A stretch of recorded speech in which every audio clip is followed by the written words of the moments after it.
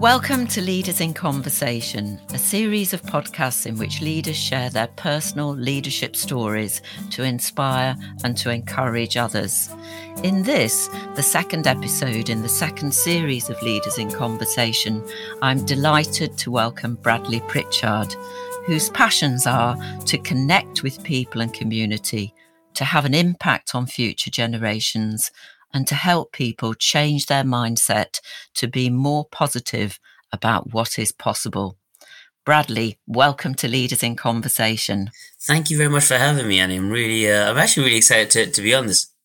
Bradley, I'm going to be asking you about where you were born and where you grew up, and how these experiences and subsequent life experiences have shaped you in your leadership, and how you created your passion and purpose for collaboration and community, and your belief that we are not only better together, but together we can go further. Bradley, you were born and brought up in Harare, Zimbabwe for the first 10 years of your life before moving to the UK. Tell me a little bit about your life in Harare and what it was like having to move or choosing to move to the UK when you were aged 10. I grew up with my younger sister, Cassie, and my parents.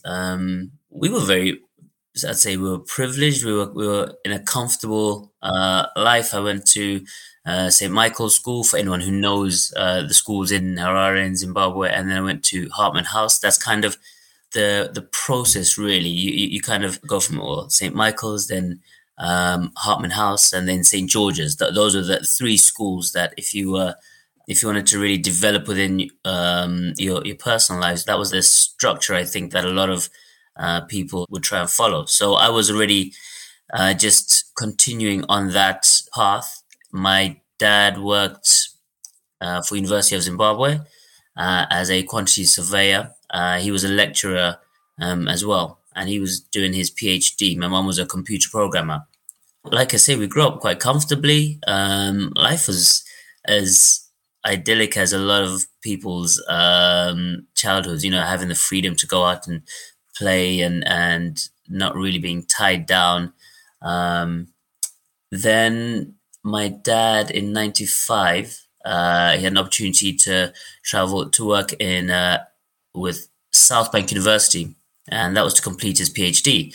So we thought, okay, we were going to all move as a family for 5 years, wait for my dad to finish his PhD, become Dr. Pritchard, and then we'd move back to Zimbabwe. But this was at a time, from 95 to 2000 was a time of particular deterioration when it came to the Zimbabwean political system, economy. There were a lot of issues with Mugabe holding on to power. And as a result, the country destabilized massively. We then couldn't go back as a result of it. I think my folks decided for our safety, for our future, it was better for us to stay. Yeah, that's when we then changed course from thinking we were just visitors to thinking, okay, we're actually now going to be permanent residents. So we stayed here ever since, obviously gone to visit family now and again. And actually a lot of my family have since left to either go live in South Africa, Australia, United States, Canada. Yeah, we've really spread. I think that's the personal status of where we are. That's a huge change, thinking as a family that you were coming to the UK for your father to complete his PhD and to work here for 5 years, to then find yourselves as a family realizing that you would be staying here and not going back home. What was that like for you personally, Bradley? Well, I guess as a 10-year-old, you're not really thinking of anything else apart from your own interests. I really wasn't happy. I didn't want to leave. I had established a really good friendship group and a way of life that I was happy with. And I didn't want to leave it. I was enjoying my sport, the friends, all these sort of things. But I even remember the day my Bob told me, because we were never really allowed snacks before dinner. But my mum actually, on this one particular occasion, she was like, look, okay, Bradley, we need to talk. So my sister and I were called over. We were sitting at the dining room table, and she brought us a plate of chips. I think it was like fish fingers and chips and tomato sauce. Like, if you know my mum, to do that as a snack was like, wait, hold on, what's going on? This was so out of the ordinary. So she was like, hey, come here, have a seat, and made sure we were comfortable, and then told us, look, this is what's going to have to happen. Dad could either be in the UK without us, or we go with him. And we think it'll be good for us to stay together as a family. So because of that, we're going to leave. So I remember then just walking out and just going into the garden and having to think and having a little cry to myself and, thinking I don't want to do this. I don't want to move countries. I'm going to leave my friends and all these sort of things. But yeah, as any kid, you kind of adapt. It took me a long time to adapt. I think I always felt like an outsider, and I still feel like an outsider in at times. But I've learned to embrace that feeling of being an outsider, rather than trying to conform with an environment. Trying to appreciate my differences and turn them into strengths. What would you say to other people who are listening to this podcast, Bradley, that they could do to help them when they feel themselves to be an outsider? I think as much as I'd love to give like a catch-all form of guidance when it comes to that, it's totally individual to that person, to that person's circumstances, to that person's character. I guess it's very important to understand what that person is kind of going through first, to say, okay, how do you celebrate difference? It's one thing to say, well, just be happy being different, but it still doesn't get rid of that vulnerability, that insecurity of not having a sense of belonging, of having to rely on yourself for that sense of belonging. We're social creatures, aren't we? So we want to constantly find someone to relate with. And by creating this sense of belonging, we automatically create the other, and we don't want to be the other in that scenario. Yeah, it really depends on that type of person. I'd love to say, just celebrate yourself, but there's so much insecurity that comes with being an outsider, especially if you can't see the benefits. If the initial idea of being the outsider means that you're ostracized, or means that you don't have that a confidant, or you don't have someone that you can talk to, then how do you tell someone, no, it's okay, just enjoy being by yourself? It's a process of first understanding that they are different, then moving on to accepting that they can't change these differences, and then learning to love those differences. But I think once you're able to do that, once you're able to celebrate that the notion of being an outsider, I think that's when the real strength comes in, because you then are able to see it as a positive in the different forms. You mentioned there, Bradley, that having someone to talk to and also having a confidant can be helpful. Who were the people that you talked to in your experience of being an outsider, of not belonging? Okay, so when we moved to the UK, we moved to Penge in South London, and there weren't really other Zimbabweans there.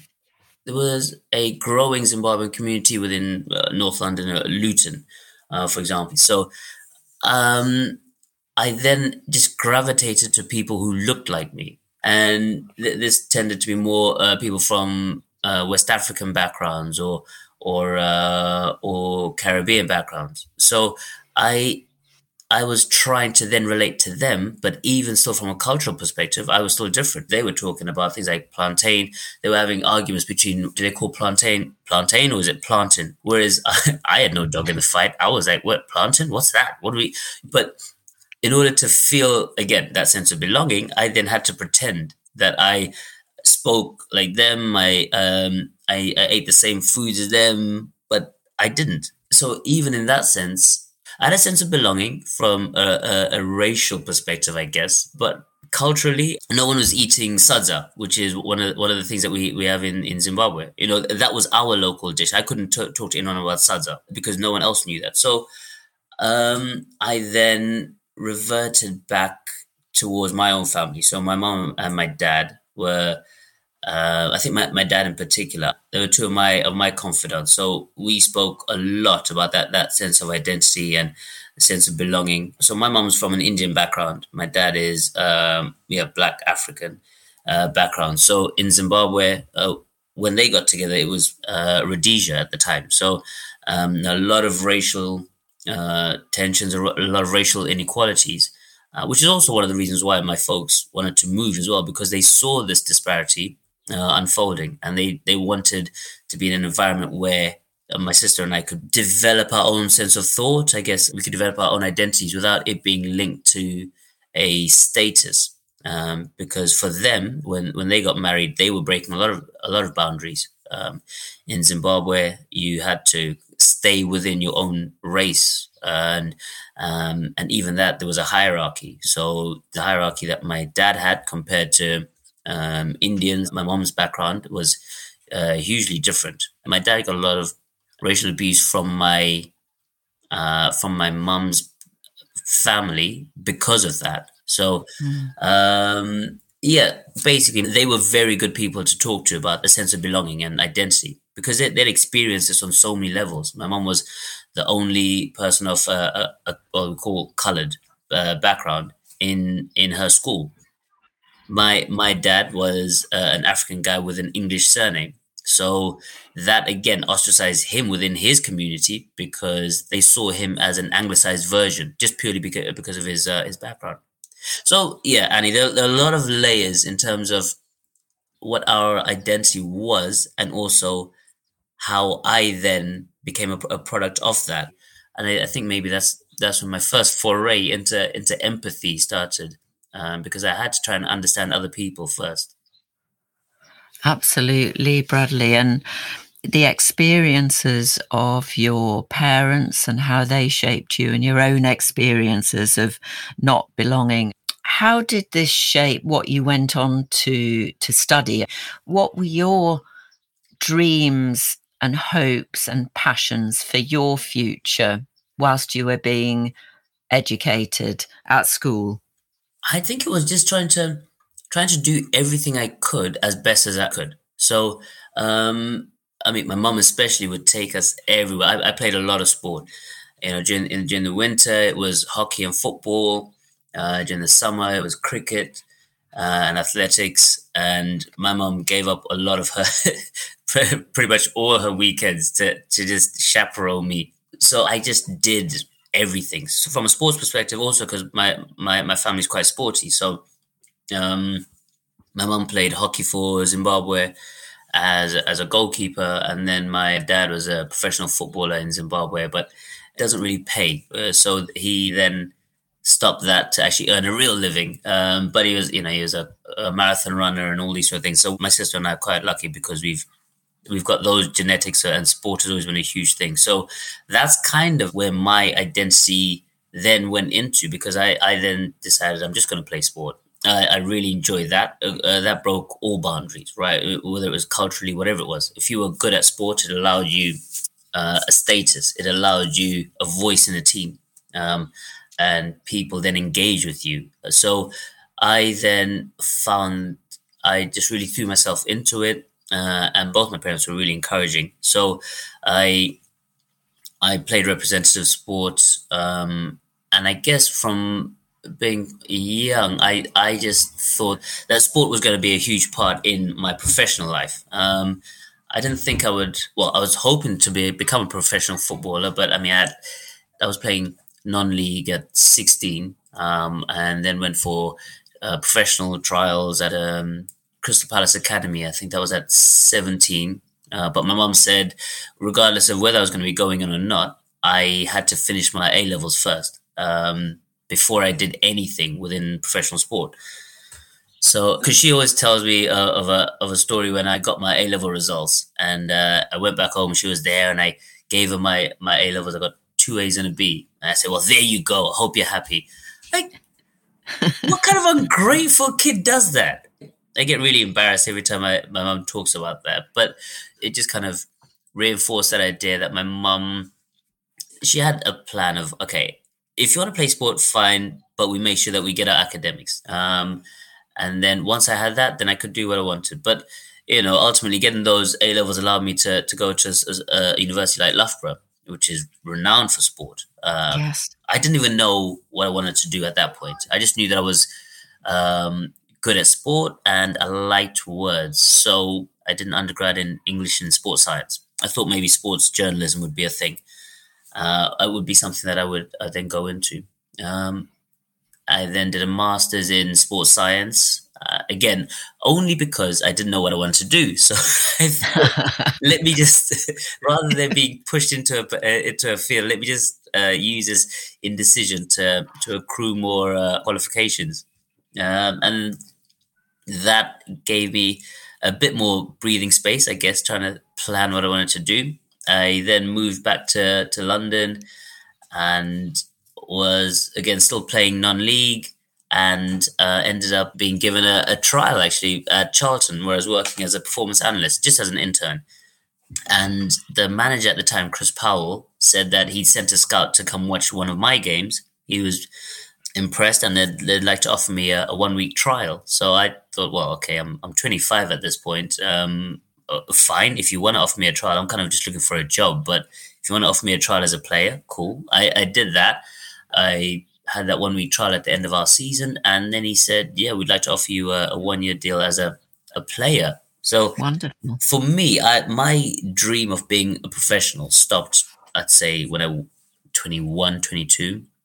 But to then get that opportunity to play professionally at 25, when I talk to a lot of young people who are in the professional game, I run a player care program at Charlton Athletic. I always talk about the number of young players who stopped playing completely by the time they're 21. So for me to be able to jump in at 25, at that point I was emotionally mature. So I was able to cope with the adversity that comes with being a professional footballer. That's amazing, Bradley. That, as you say, you were given that opportunity, but also that in your work with young players now, you're speaking about that emotional maturity to deal with all that comes with that, with the profession. And what are some of the things that are really stand out for you in terms of that emotional maturity to be able to cope with that life? When I first had my trial at 18 at Crystal Palace, I was not ready. I wasn't ready to deal with the criticism that was ready for every player, for every mistake. The competition, the lack of collaboration. Because although you're in a team environment, you're fighting for your career. If you play well, then your position stops someone else playing.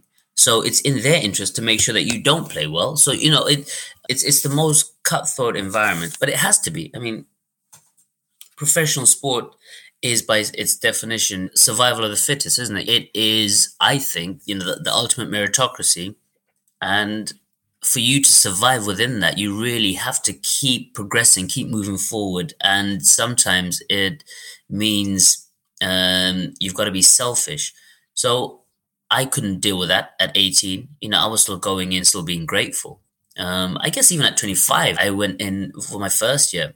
I was still being grateful to the manager for giving me a contract. But after a while, I had to start demonstrating that I was worthy of playing. I added value, and because of that, I was providing them also with a service that I should be proud of. And so, yeah, it was moving away from that idea of being grateful and taking up the opportunity. But that came from a lot of experience. It came from, like I say, being older and knowing Yes. the world a bit more than an 18-year-old version of myself.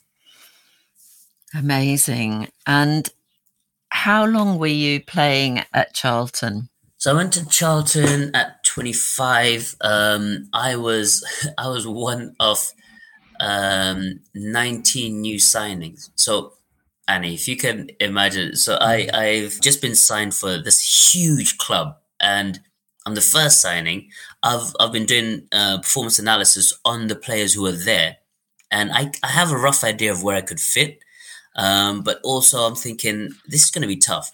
Anyway, as the summer carries on, we're signing more and more and more players, and the quality of players that we're signing, their CVs are totally unmatched compared to mine. I mean, you've got league appearances, Premier League interest, all these sort of things, and I'm coming from non-league. Um, some players are being bought, so they've got huge transfer fees on them. So my summer went from, oh, I could play a couple of games to thinking, oh, actually I don't know if I'm even gonna make the traveling squad for pre-season tour, because we've got such a big squad. So that first year was a really really eye-opening experience, but humbling. Yet also got me to really focus on myself. And I got another 2 years as a result Great. of that, another 2 year deal. So I was there for 3 years. I then went to Leighton Orient for 2 years, and then Stevenage. I was on loan there towards the end of my time at Leighton Orient. Well, while I was at Charlton, sort of going off slightly here, but while I was at Charlton, I realized I was going to fall out of football pretty quickly because it's so insecure. I would fall out of it before I was ready. So I thought, let me prepare. My undergrad and master's things, while they gave me an academic background, they weren't necessarily applicable. So I wanted to go into human rights law. So I went to law school for 4 years in the part time. And the idea was, yeah, just to make a seamless transition from professional sport into into working at a law firm, which kind of worked in a way, because when I then had an opportunity to go into a law firm, I decided to take that up rather than traveling further to another contract. So I felt like I made the right choice at the time. But then, even within law, I then realized that just because I've invested 4 years of time and my money into doing this change of course, maybe it wasn't the vocation that I was hoping. So again, feeling like an outsider of being in the law firm, being in the canteen of the law firm, looking around, seeing other lawyers and paralegals, and thinking, I've worked really hard to get here, but I don't think this is where I want to be. So then after a year, I left there and started up a Sporting Way, where I run emotional well-being programs in schools and youth centers and things like that. So much in your answer is about your becoming yourself, thinking about what you really wanted to do, and looking ahead. I have a real sense of you looking ahead as to your future and knowing yourself well enough to know when something wasn't right for you. I realized quite early on that I tended to learn a lot from making mistakes. I invariably, yeah, when I was younger, I would make a choice, then realize that it was the wrong thing, then have to decide, well, am I going to be, am I going to be quite dogmatic and carry this through, or am I going to be humble and admit that I made the wrong decision and then stop and then try a different path? And it took a long, long time to try and just learn from that and be okay with being humble about getting it wrong and accepting that that first choice I made wasn't the correct one. But I hopefully my ability to risk assess is stronger, so I can make less errors. But if I do make mistakes, that's fine as long as I can learn from them, which is something I try and guide people on. The mistakes are one thing; it's whether we hold we're accountable, and then we learn from that. If we're able to do that, then I think it's okay to make mistakes. and to learn from them. And this leads me into asking you about the Sporting Way, which you went on to form, having, as you just said, left the law firm where you had the experience of looking around and a sense of not belonging there, nobody looking like you and or quite getting you. It would be great, Bradley, to hear more about the Sporting Way, especially for listeners who will be interested to know what is the Sporting Way and what does it do. So Sporting Way initially started off as a way for me to mentor, but then I didn't just want to mentor. I wanted to actually provide a bit more substantive value to what I was doing. So, I then started doing a lot more research on emotional well-being and mental health, and I've done some training in that. And I then created emotional well-being programs, which I started running in schools and youth clubs and different things, from in dealing with different types of behaviors, but in alternative provisions it focuses more on coping mechanisms, so looking at anxiety, having to deal with anger, building social skills.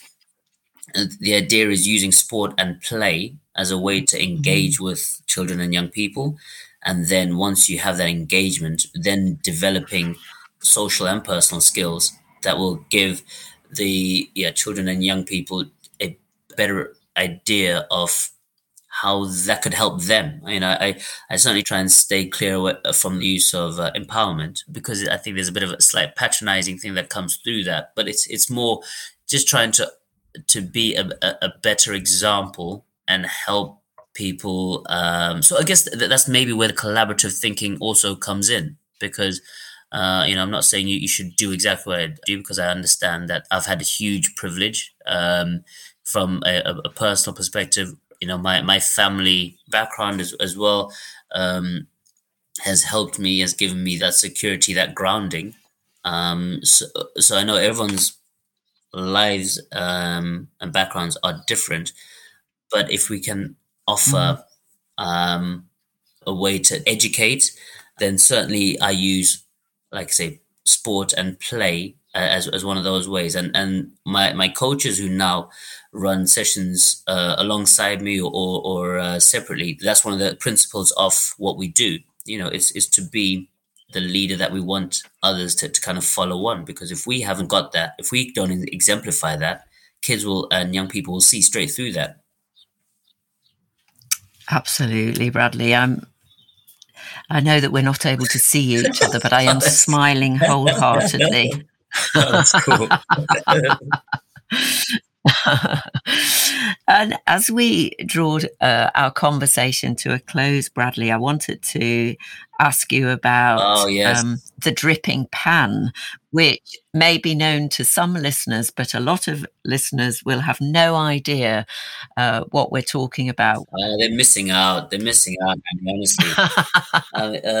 So I've always said that I don't.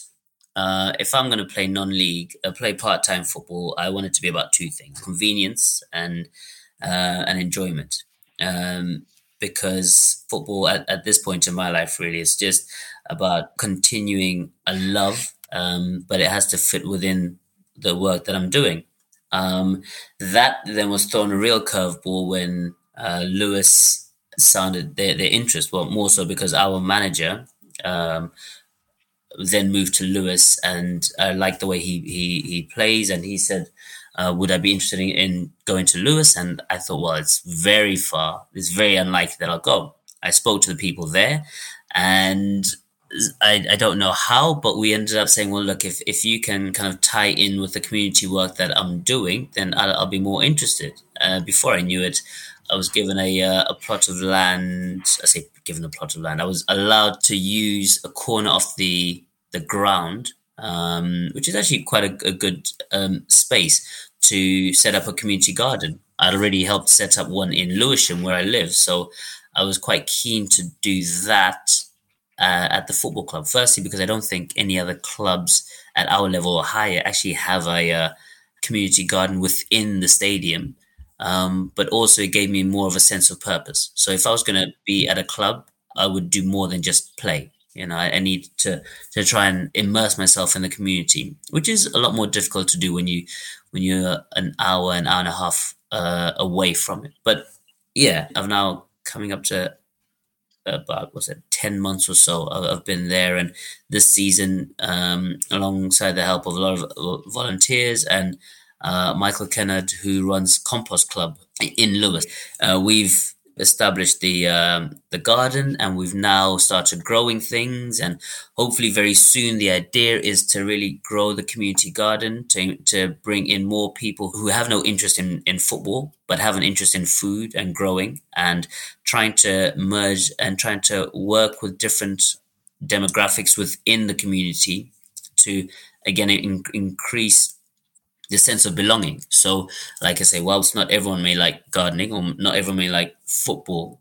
there's still that mutual connection that they have based on that community garden. And yeah. So that was the thinking. I think the Dripping Pan is quite a unique place in general, anyway. And Lewes, the football club, I didn't think I would be as into it from an emotional perspective as I am. Emotionally invested, I guess, in a non-league club. I don't really need to be, but yeah, I think the way they go about things has drawn me closer to them. It's great that you are, Bradley, for the community. And for listeners who don't know, Lewes Football Club is wholly owned by its members. It's a not-for-profit football club. As we come to the end of our conversation, Bradley, what 3 things would you encourage leaders to pay attention to in their communities, in their organisations? What 3 things? I certainly think communication is a huge thing. Communication of different voices just stops any group thinking, and so ensuring that there's constantly a diverse opinion, or that there are diverse voices, especially the ones who you never really hear from. That could be either due to status within the organization or whatever. Openness, I guess, allowing people to make mistakes and not feel judged, because that can maybe stifle someone wanting to admit that they've made a mistake. And empathy, very much empathy, trying to understand other people's motives. Thank you, Bradley. 3 great things to pay attention to. Thank you so much for being in conversation today, Bradley. To find out more about Bradley and about the Sporting Way and how they might be able to support work in your community, school or college, or how you could partner and support their work, do go to the website, The Sporting Way, or contact Bradley via email on bradley@sportingway.co.uk, or give him a call on 07540 170 990. To listen to more Leaders in Conversation, do go to my website, annietownend.com. If you would like to be a guest on Leaders in Conversation, please contact me via email on annie@annietownend.com. I look forward to hearing from you. Thank you for listening, and thank you very much, Bradley. No, thanks so much, Annie. It's been a real pleasure. Thank you.